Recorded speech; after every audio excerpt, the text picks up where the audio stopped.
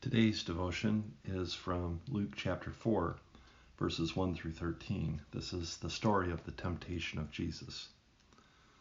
Then Jesus, full of the Holy Spirit, returned from the Jordan River. He was led by the Spirit in the wilderness, where he was tempted by the devil for 40 days. Jesus ate nothing all that time and became very hungry.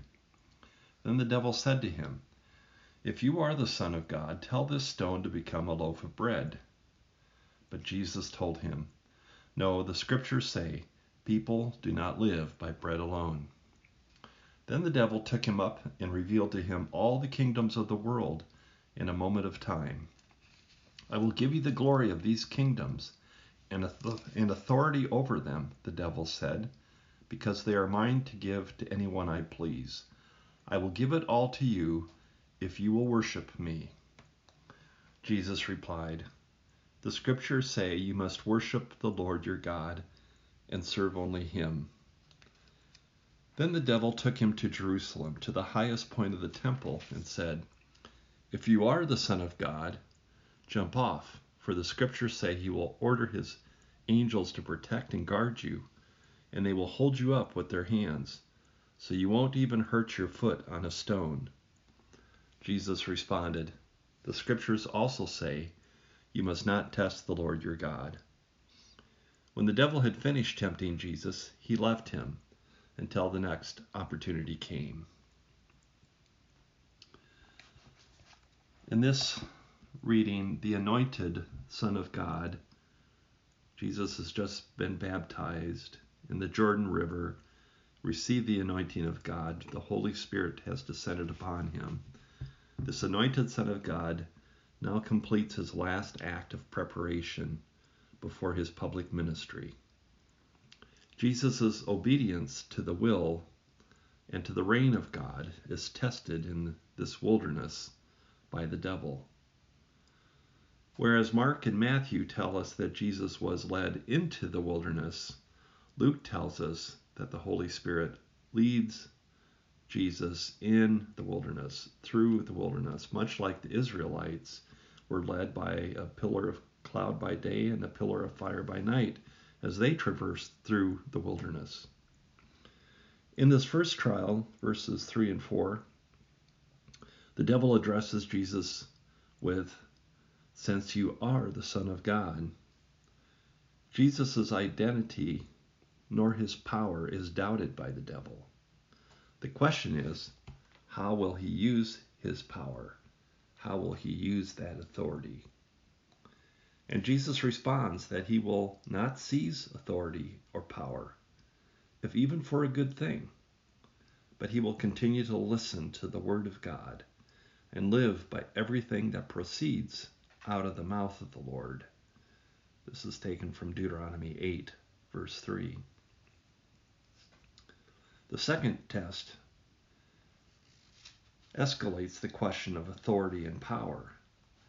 The devil offers Jesus all this power and authority over all the kingdoms of the earth if he will only worship the devil. And this word worship means actually to discern truth from the devil. Jesus will not worship him. He will not accept the devil's claims of truth. Only the power of God, who brought Israel through and out of the wilderness, can be trusted, can be worshipped, because God's claims are true. God's leading through the wilderness is truth. Jesus recites Deuteronomy 6:13 as a confession that there is only one God, there is only one truth to worship, and that is the God of Israel. The third test takes place in Jerusalem at the temple, which foreshadows Jesus' eventual return to the temple in Luke chapters 19 through chapter 21. The devil offers Jesus the opportunity to prove his authority over God, maybe even against God. But Jesus does not put God to the test, nor does he try to force God's hand. He is one that does not manipulate. It is the devil It is the religious leaders. It is Judas and Pilate and Herod who will put God to the test by killing the Anointed One. After failing to disrupt Jesus' relationship with his Father, the devil left him in the wilderness until the next opportunity came. As I've reflected on this reading, not just today, but many times before, there are three things that pop for me. The first is temptation of appetite. Temptation of approval is the second, and the temptation of ambition is the third. Jesus teaches us about the power of temptation and why we should submit to God, to his will, to his power, to his reign. When we submit, we are able to confront these temptations. When we don't, we lose. In terms of appetite, this first temptation, turning the stone into bread, something to eat, this is thinking of only ourself, or at least thinking of ourselves first, making sure that I have enough for me and for mine, and then we can look at helping others. And appetite comes in many different forms. It might be food, it might be money, it might be sex, it could be pornography, it could be social media. But these appetites turn us away from God and into ourselves. And so we end up being tempted and drawn away from God, instead of thinking, as Jesus did, that man does not live by bread alone. Man does not live by money alone, by sex alone, by social media alone. But man lives by the very word of God that comes forth out of the mouth of God. The second temptation is for approval, needing the attention and the support of others to validate my identity. So my identity is more an alignment with, when I fall to this temptation, my identity is more in alignment with the world and what the world thinks of me than it is of God.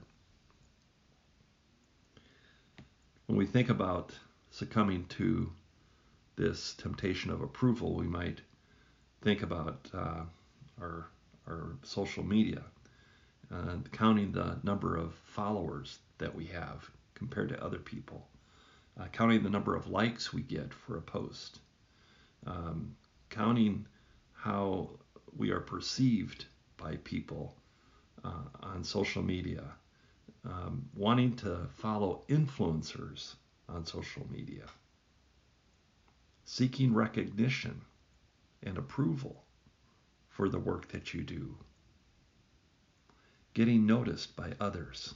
These are all ways of trying to find approval and falling to that temptation of approval. Jesus was tempted to worship the devil, but he could not, because the devil ultimately has no truth. And just as we might be tempted in our need for approval to worship Facebook or other social media outlets, or we may want to worship seeking truth in our work, in our merits. And what God is saying to us is that when you look for approval in things like your work, in your social media, in your being noticed by others, then you have succumbed to that temptation. Jesus reminds us how he responded to the temptation. Only God carries truth.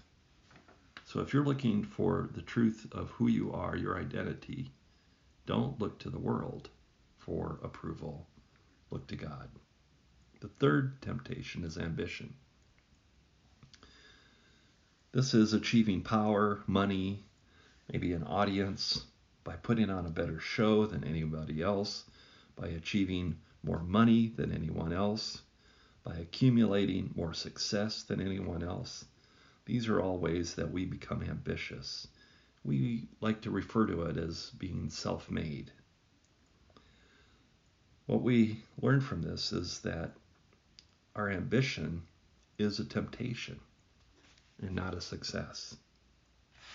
Jesus was given the opportunity to jump from the top of the temple. Think of how people would see him. I mean, to have him rescued by angels, it would have been on all of the networks, news shows that night. But Jesus says, no, this ambition that you want me to grasp is not of God. It is of the devil. So Jesus does not put God to the test, nor does he try to force God's hand.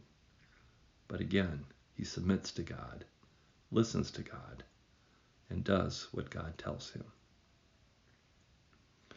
The ending of this story that we read in Luke is a bit alarming, because it says that the devil